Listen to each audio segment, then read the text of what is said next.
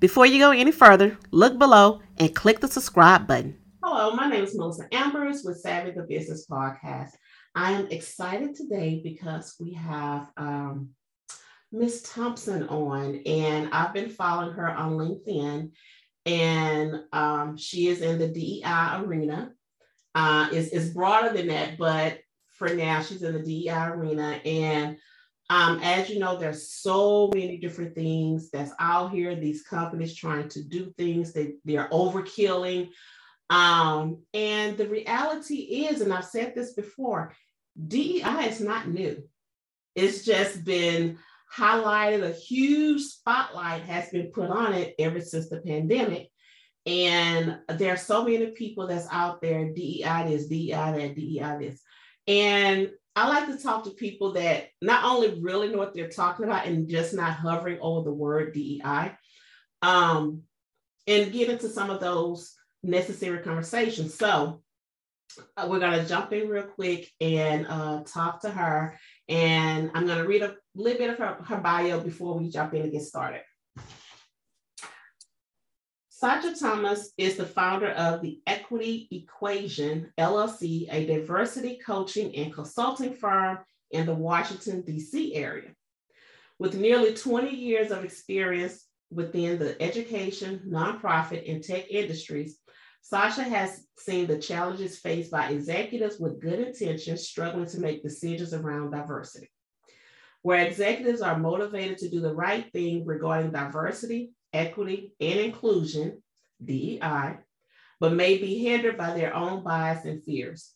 She's also seen and experienced the damage endured by Black, Indigenous, people of color, people of color employees when they feel they are centered, valued in their company's DEI efforts.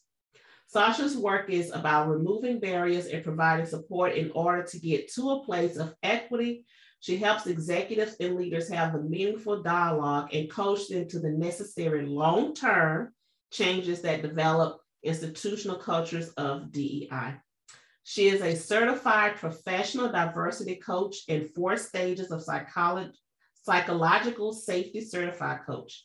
Sasha received her bachelor's degree in sociology, concentrating on cultural diversity, ethnicity, and a master's in educational policy, planning, and leadership from the College of William and Mary.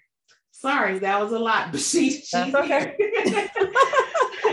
She has also acquired her Master's of Business Administration from Johns Hopkins University, where she focused on management and marketing.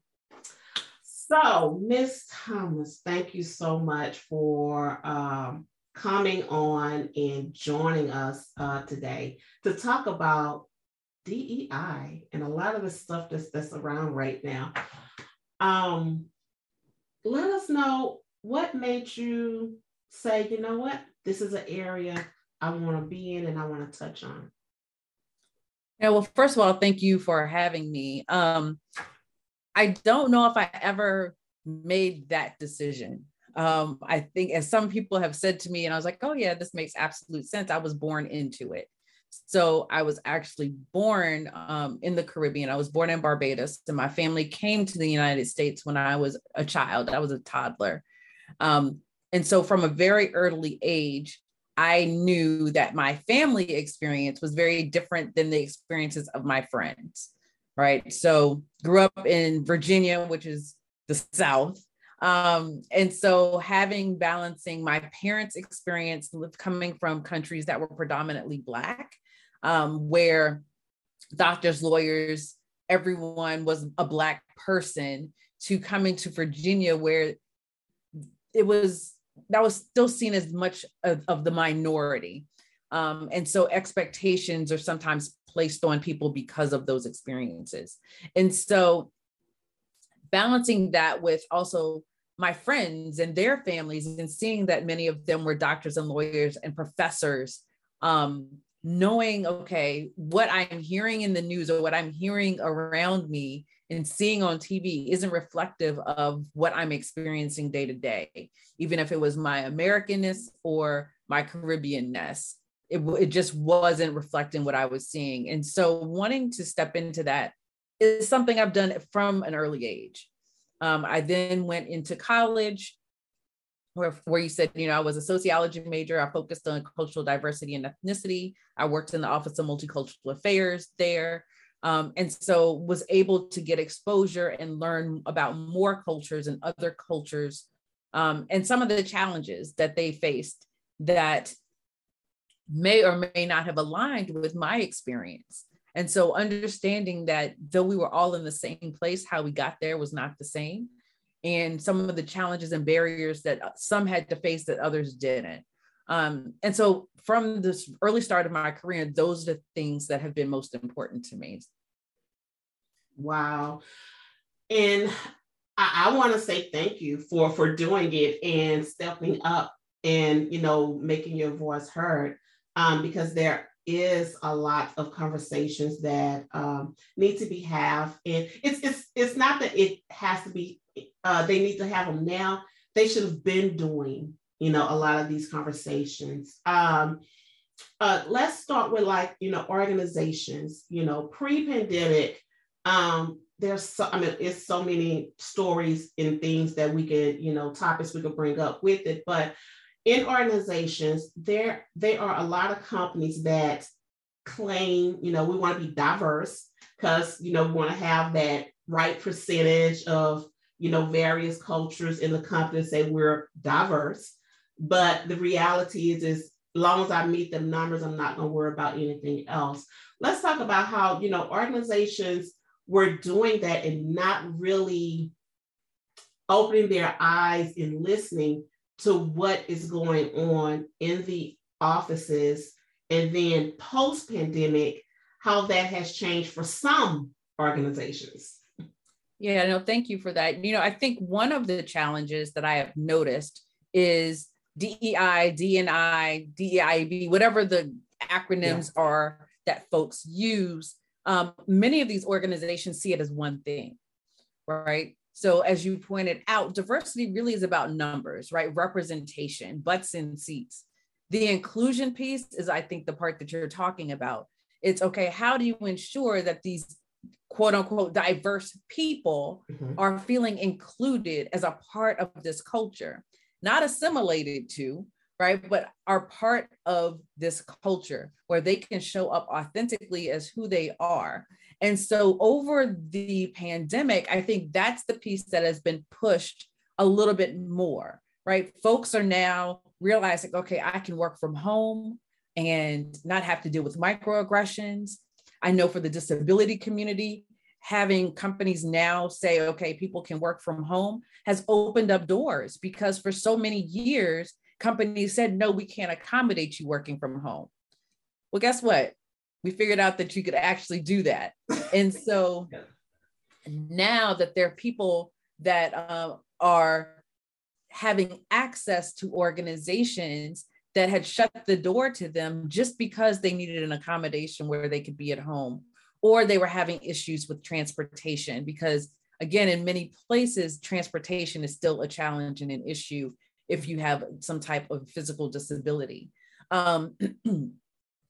Lots of Black and Brown communities are noticing, you know what, I'm not having to deal with the microaggressions that I was dealing with in the workplace. I can get more done. I can be more productive and not have to deal with that added stress of dealing with someone touching my hair or asking me why I've changed it, for the second or third time that month, because it's my prerogative. I can do that, but it shouldn't impact how I work or how you see me at work. And so with those things taking off the plate, people can now say, okay, I can just do my job.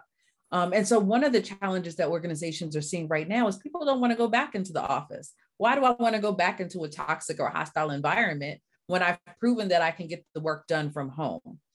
So there's balancing, parenting and taking care of children, right, as a part of this. If I can get my job done in 8 hours, that's really spanned over 24 hours instead of from 9 to 5, why can't that be an option for me, right? When my productivity is actually going up during this time period. So I think during this pandemic, the inclusion piece of this is really what a lot of organizations need to be honing in on, if they haven't been doing so already.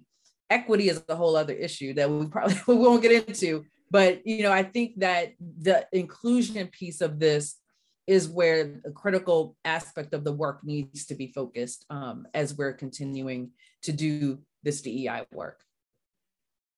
What are some of the things that you've seen that some companies are trying to do to say, you know what, we didn't realize, my bad, let me fix this? And you have some that's, you know what, let's just put a Band-Aid on it, it'll be okay. And some was like, whatever, we going back to do what we have to do. What do you say to those organizations that, that's not even trying to fix it? And where do you see that going? So it's interesting. I think there are lots of organizations that's been their MO, right? They've been able to put a Band-Aid or, okay, yep, we'll just do a class or a course on X, Y, and Z, check the boxes, and say that we're done. Yeah. This box thing is not working anymore, right? And so employees, especially younger generations that have higher expectations in the DEI space of their organizations, are calling these things out. And not only are they calling them out, they're sharing it with their colleagues, which is something organizations haven't had to do. So as we're talking about the Great Resignation, and you're talking about people leaving for better situations, organizations are now in a position where they have to actually do something. People are looking at jobs as a part of their interview process. Okay, what are you doing around diversity, equity, and inclusion? What are the experiences of Black women, like being very specific in your organization? What are the promotion rates? What are, and really talking about how will I be supported by you if I decide to come to work there? Companies have never had to deal with that before. Right. So now they're really being the ones that are being interviewed. And so what I'm seeing are organizations starting to think through, okay, this recruiting thing is very different for us. We need to focus on retention, but how do we do that? And so a lot of the work, I would say, of all of my consulting clients right now, about 75% of them, are focused on psychological safety. And so coming in and having conversations, I do an assessment around psychological safety for their teams and organizations. Part of my process is I'm gonna do this assessment, but I also want to talk to folks that are considered marginalized in this community. And I want to hear their experiences, because that is what has always happened within organizations. They do these massive assessments and they listen to the majority of voices, right? So if a majority of the voices are saying everything is great, then that's what they're going with. They're not listening to the other voices that are saying, no, this is not a great experience for me. So with my clients, that's what I'm doing. I'm listening to those voices. I'm censoring those voices as I do my work, so that if we can make sure that these folks are okay, everyone else is going to be okay too. And I think that's kind of where organizations really need to shift, is who are the most marginalized and how do we ensure that we can make them successful in this space and make this an environment where they feel valued, heard, seen, and connected, so that we can start to make shifts so that we are truly being inclusive of everyone. I like that you said that you also review the psychological piece of it, because so many don't realize that's real. That is something that's in it, is real. But so many, organizations look at it as, the status quo that's in the news of, Black people are just aggressive, Black people, they have attitudes, or, they have this mentality, or they feel that we owe them something. It's so many different things that I've heard and seen, but how, I won't say get around it but fix it in the sense to where people really need to take notice to that. Because I mean, and I'm not, trying to say it's right or anything, but that's what can make a person snap. You keep pushing a person so much, and, hopefully it's nothing but, a verbal, conversation, argument, whatever, and they leave and it doesn't get violent or anything. But you push a person to a point that's like, I'm done. Enough is enough, and they snap. So how, and we can't force it, but what can a lot of us do to say, hey, let's raise up the blinds. Let's start looking at these things. Let's fix these things. Let's see how we can work together on some of these things, and not just that front end. It's like we're working on the vanity piece of it, and not going in depth behind the scenes. What can we do to try to help fix, some of these and make everyone aware? It's in the data, right? So many of these companies are data driven. They just don't collect the correct data when it comes to diversity, equity, and inclusion.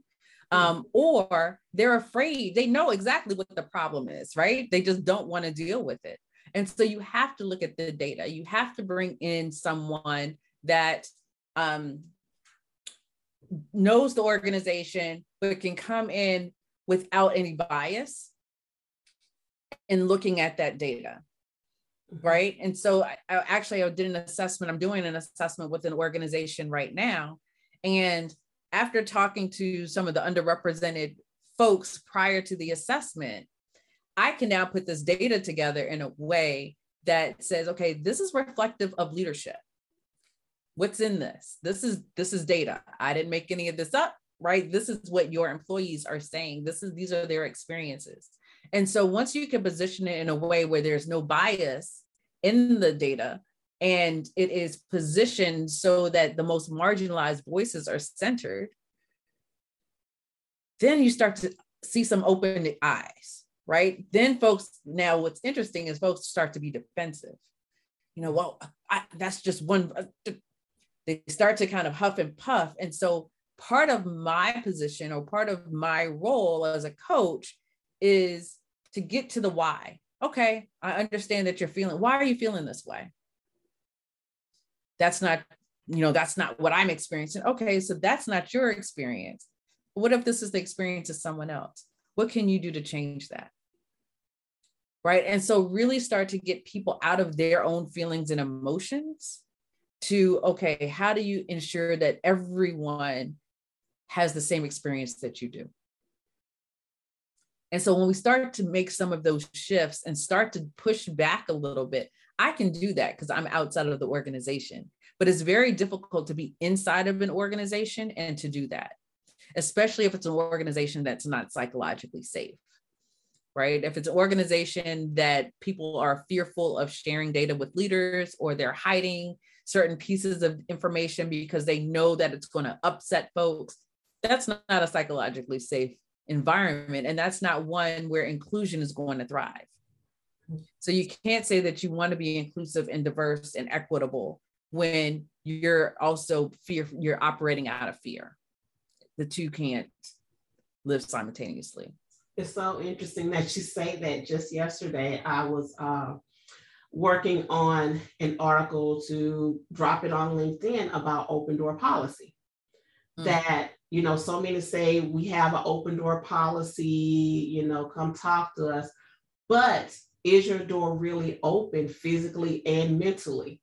And if you don't have if you're not ready to listen to them and you don't have that door open, it's not an open door policy.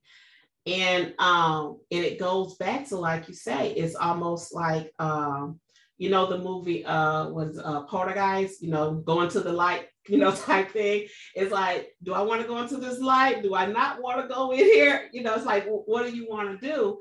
Because on the other side of that is the repercussions, that fear of retaliation, the fear of, losing your job. And it shouldn't be that way.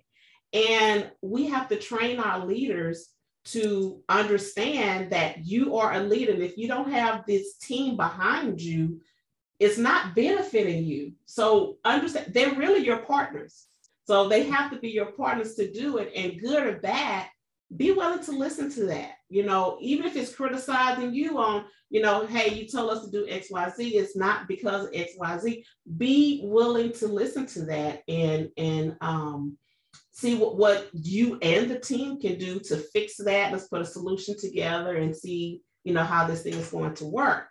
How often are you, actually going in for one of those things? You say, okay, you know what? I need to gather all of these leaders, managers, C-suite, and train them first before you get to everyone else. And it's interesting, human nature. We watch, right? We're very curious people, extremely curious. And so even if you say, oh, I have an open door, but as soon as someone comes in that door and you snap their head off, everybody in the office is going to know that, and no one else is going to walk through that door. Right. Right. And so it's just like, you just closed that door because of your reaction. Mm-hmm. Right. So it doesn't matter how often you say it's an open door, right? Actions speak louder than words. Yeah. Just say it as much as you want to, but when people go in and they come back without a head over and over and over again, nobody else is going to want to go through that door. Right. And so again, they're operating out of fear. And so you don't want someone to operate out of fear, because then they're not going to give you their best selves. Right? They're going to just do enough to survive, and they're operating out of survival mode versus trying to be innovative and trying to give you the best that they can give, because there's so much risk that's involved. Mm-hmm. It is. What would you say to a leader or executive that's listening to this on what are some of the first steps that they can do to try to do better and start opening their ears and really listening to what's being said? The first thing that I always tell people is do your own inner work. Understand where your blind spots are, where your biases are. Read stories of people that aren't like you, right? Understand. I think I put it back on my bookcase. I was doing a session last week, and one of the CEO said to the group, one of the books that changed my life is this book. And he pulled it out, and it was Subtle Acts of Exclusion by Tiffany Jana, and I think it's Michael Barron.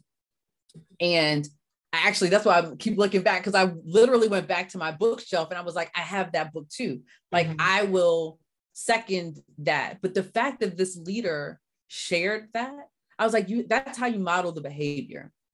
You are, you're going through your journey, you're going through your process. Share that with others. You are not the expert in everything, especially this work. And so talk about your journey, because what that's going to do is encourage others to start to open up and start to realize, okay, I'm not an expert in all of these things. There is the opportunity to learn and grow. And so I talk about that all the time, right? Especially when I'm doing one-on-one coaching, is we start to dive deep into, okay, where are some of the areas where you're just not comfortable? Like, if you start to squirm in your seat, that's the stuff I want to talk about. I don't care the stuff that you feel like I could step on a stage and speak to millions of people, because you've got that. Mm-hmm. What's the stuff, especially around not just psychological safety, but around race, gender, ethnicity, sexual orientation, that just makes you squirm? That's what we want to work on. And so those are the things that I tell leaders. It's like, let's start doing that inner work, because once you start going on that journey and you start connecting the dots, that's when you start to really expand and others start to see that in you. And that's how you start to move toward being a more inclusive leader. That's so important. And I think this could go, so much deeper. I share a story with some of the clients I work with when we're working on processes. And this is actually a true story, that I had someone, he wasn't even my supervisor, but he wanted to pretend he was, or whatever. I didn't care. So, it was one of those things. And this is how simple it was. We just had a boatload of keys. It was like, okay, let's split them up. Let's see what keys work, don't, so we can clean this situation up. We did that. And one of the keys I checked was the vice president, which was, pretty much my direct report. So we was in our office, we marking the keys. Here's your key. This works for your office. He took the key. Oh, well, let me go check this key. I've already checked it. I know it works for the door. Well, I just need to check it to be sure that it works. Like, okay. Then he brought the key back. Okay, it works for your door. And I just looked at him like, something simple as a key made you feel superior. Wow. Okay. And it took me so much, it took me back. It really shouldn't, because, that's just how he is. But something simple as a key, you have to feel superior to say, I said it worked, so that means that it worked. And I was like, wow.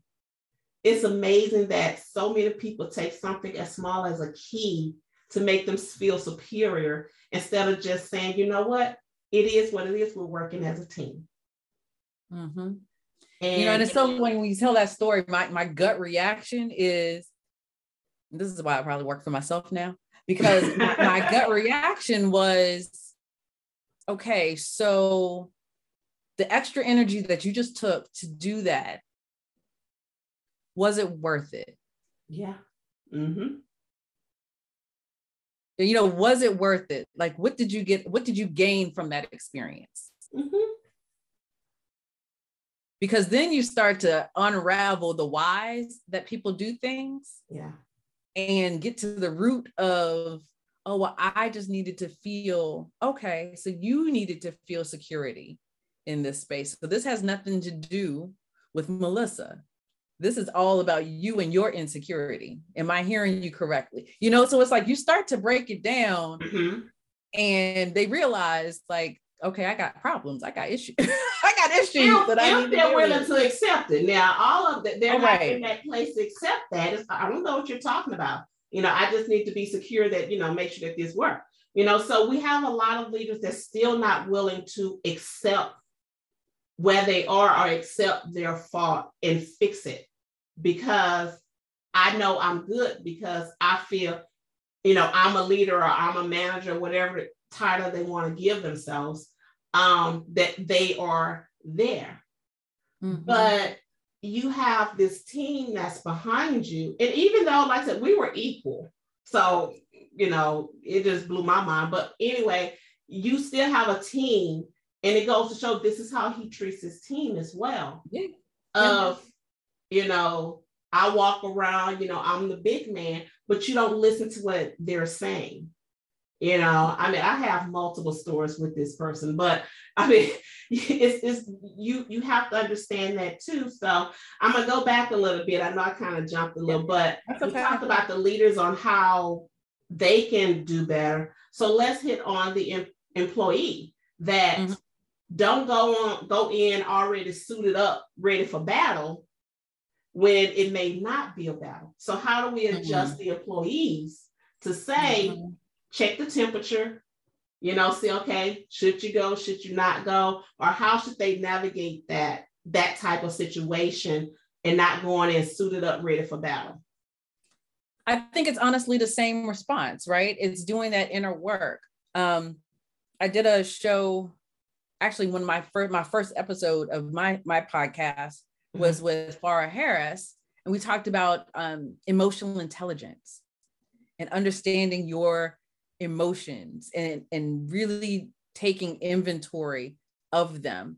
And I think in both situations, it's the same, right? Why are you all fired? Like, what is that frustration, anger, whatever that emotion is? Mm-hmm. What is that? Where is that coming from?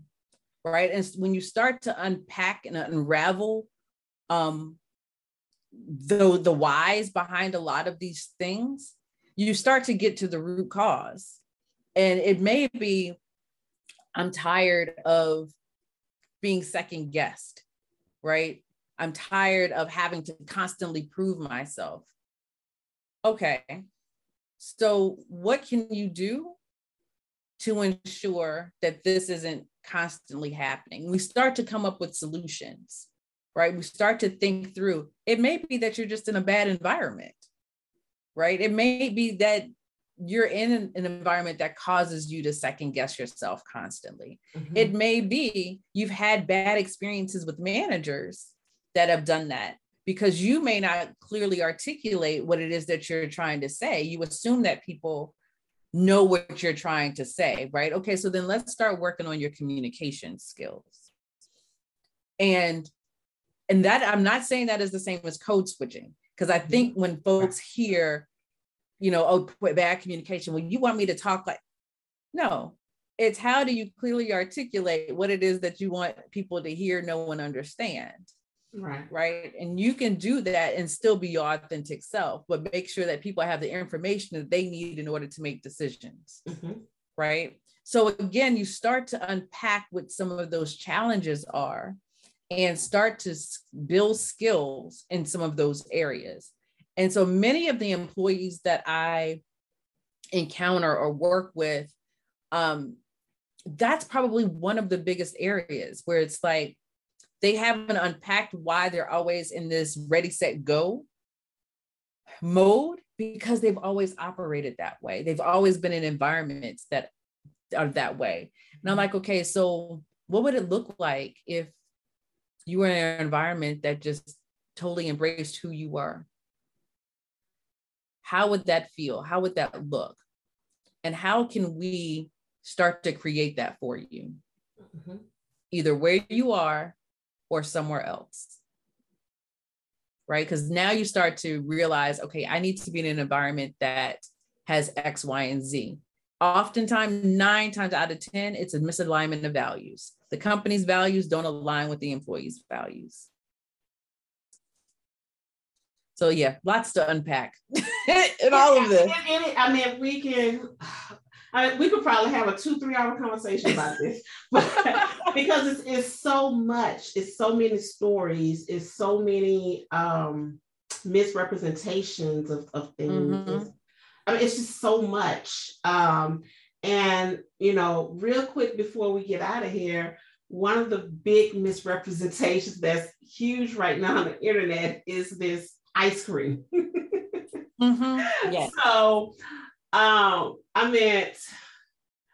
it's almost like, what do you do? It's like, are you serious? Is this a whole, what were the words that was said in this meeting when you had this marketing campaign meeting? What was said to make you think that this was okay?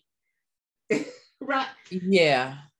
And I think, so let me preface this with, a lot of folks know me because of diversity, equity, inclusion. What a lot of people don't realize, my last corporate job was as an inclusion marketing lead, right? So I merged inclusion and marketing. I had been doing marketing for 10 years. What they don't know also is when I first got into the tech industry, one of the first verticals that I supported was consumer product goods. So this was kind of emerging. When I saw this thing over the weekend, I was just like, oh my gosh, like, who are my folks in CPG that I'm still connected to that I can be like, what the hell? Like what is going on? Yeah. Because there was so much conversation about there's no need for diversity and inclusion in this work. There's no need for diversity and inclusion in marketing, which is why I had such a hard time in my last role, because there was this mindset that DEI only lived in how it was housed in HR. And so when you have organizations that function that way, these things happen.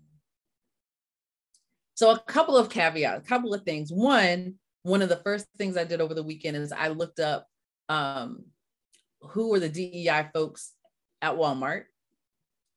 And I realized that they function, the chief diversity officer, I can't remember, I think he's CDO, is focused primarily on HR, recruiting, and how they look as a company to prospects, right? So that immediately told me you're disconnected from the product, you're disconnected from marketing, you're disconnected from anything that has to do outside of employees. Yeah. Right. So that was number one, where I was like, that's a red flag. Number two, I happened to get a phone call from someone that saw my post and said, Sasha, I just interviewed someone for a job. And one of the things that they said they were most proud of was this ice cream. They were on part of the team that went to market, that brought this to market. Wow. And we're so proud. But again, it was somebody that was early in their career in DEI and looking to kind of get a badge for like, yes, this is what we like, did not think of the impact that it would have on the greater community, because that what was said to me was this person was so focused on, this is my badge of honor to be able to get this to market. It's all about me. It's right. Yep. And that's what so many people forget. It's not about you. And it's not. It may sound like it's arrogant. It may sound crazy, but that is the reality. It's not about you.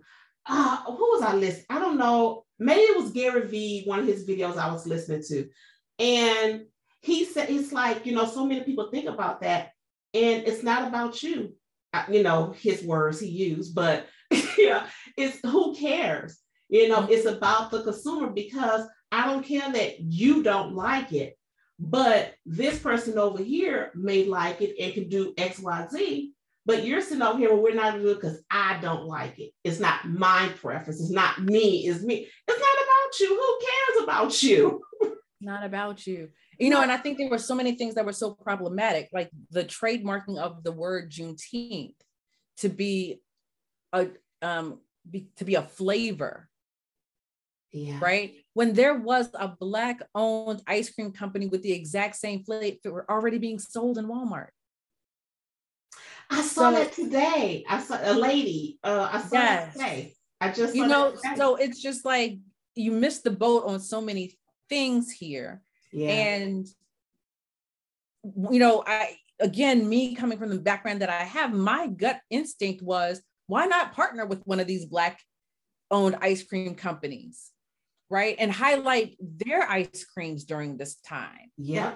Yeah. Why not give the proceeds of this ice cream, if you're going to create one, to an organization that is about the liberation of Black people, right? No, the proceeds were going straight to the Walton family. No. I wonder, now that you say this, I'm wondering if they are trying to compete with what Target is doing.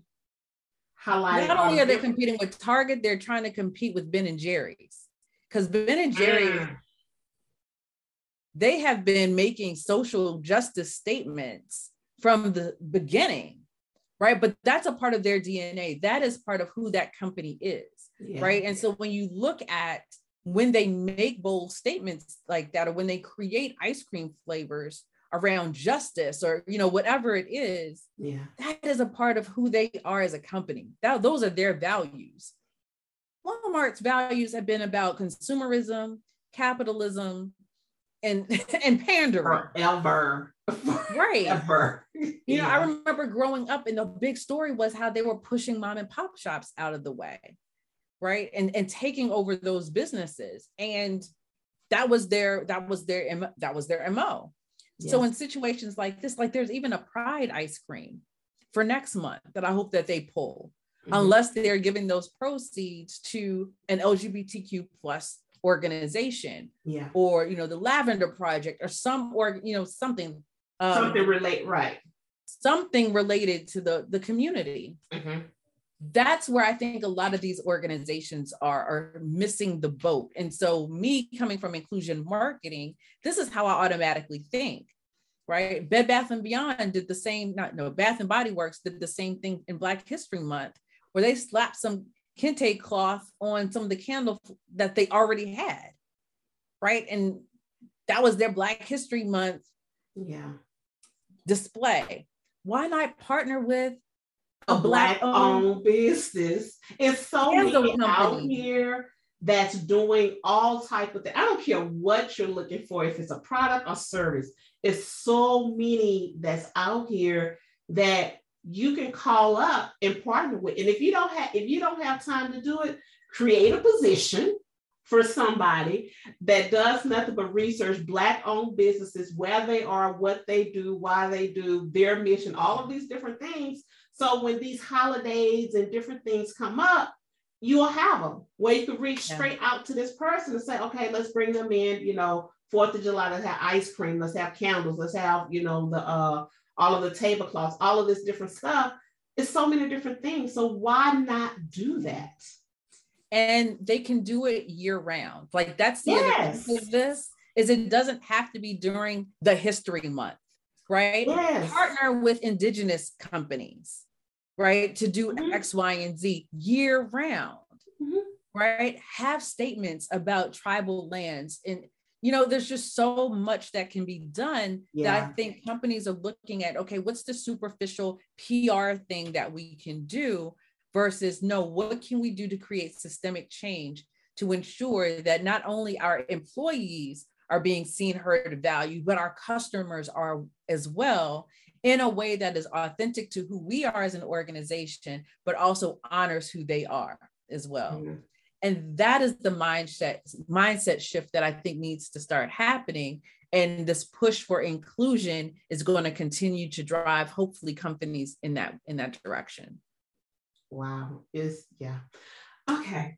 I think this is like a perfect, segue here. I mean, because what you just said is, I'm not going to say put a bow on it. I'm not going to say it put a cap because it doesn't. It's a starting point. Yeah. It's so unfortunate to think in 2022, this is, where we are, with this, but it's just the reality of our world right now. So let everybody know how they can reach you, social media, website, all the good stuff. Yep. So my company is The Equity Equation, and you can find my website is www.theequityequationllc.com.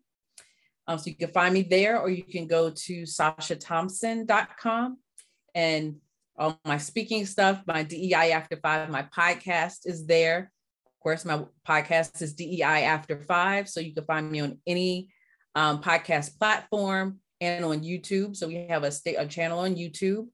The Equity Equation on Instagram or LinkedIn, or you can find me, Sasha Thompson, on LinkedIn as well.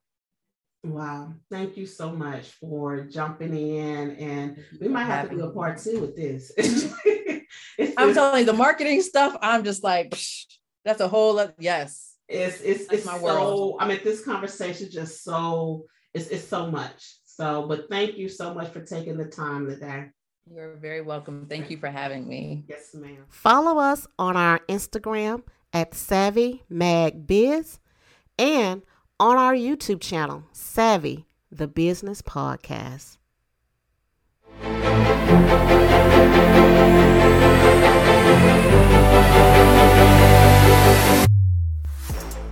Thank you for joining us on Savvy, the Business Podcast.